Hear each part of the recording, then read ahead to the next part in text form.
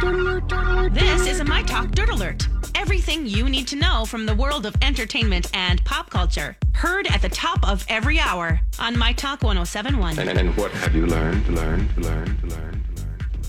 Well, Bethany Frankel and Paul Bernon are seemingly back together after sparking reconciliation speculations yesterday. Now, the couple were spotted visiting an artist studio in Miami alongside Bethany Frankel's daughter, Bryn, and the pair were seen holding hands in photos shared by the artist, and Frankel was filmed sitting on her beau's lap. So, all right, well, that's good. Yeah, she's getting some.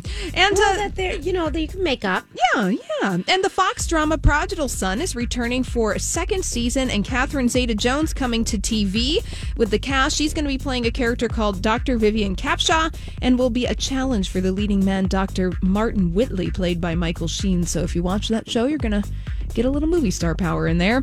And finally, in the weirdest story of the day, I'm just going to bring it to you. Terry Gilliam has revealed that when he was initially reluctant to cast Bruce Willis in the 90s movie 12 Monkeys because he didn't like Bruce Willis's, quote, rectal mouth. He said in a recent interview, this is what Terry Gilliam said. He said, I'd never been a great fan of Bruce's before, but I liked talking to him, and I thought, okay, this guy's smart and funny. But I explained to him my concerns about him as an actor. I hated the mouth he does in films. He said it was rectal. Quote, it's like I'm looking at somebody's bleep bleep.